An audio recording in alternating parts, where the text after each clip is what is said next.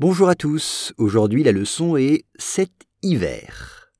La France est prête à livrer du gaz aux Allemands cet hiver, si la crise du gaz en Europe rend cet acte nécessaire. Once again, la France est prête à livrer du gaz aux Allemands cet hiver, si la crise du gaz en Europe rend cet acte nécessaire. On commence avec prête. Et prête, c'est la formule être prêt. Et si c'est la France, on dit est prête au féminin. Alors, être prêt, c'est to be ready, être prêt.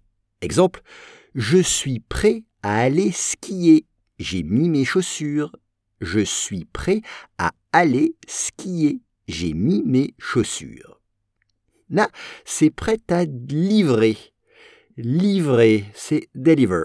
Livrer, c'est-à-dire apporter, donner, livrer. Exemple, je vais livrer une pizza à un client.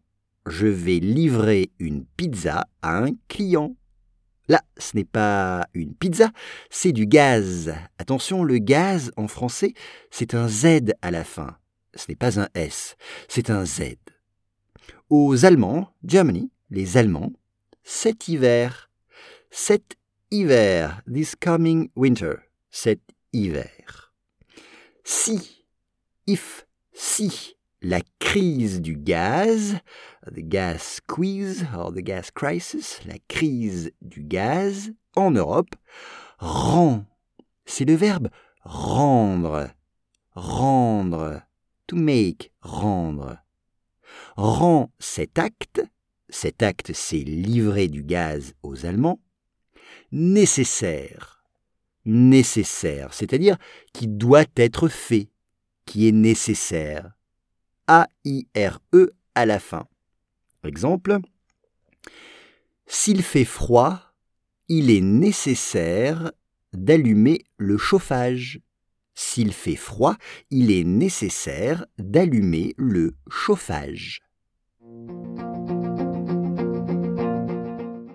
La France est prête à livrer du gaz aux Allemands cet hiver, si la crise du gaz en Europe rend cet acte nécessaire.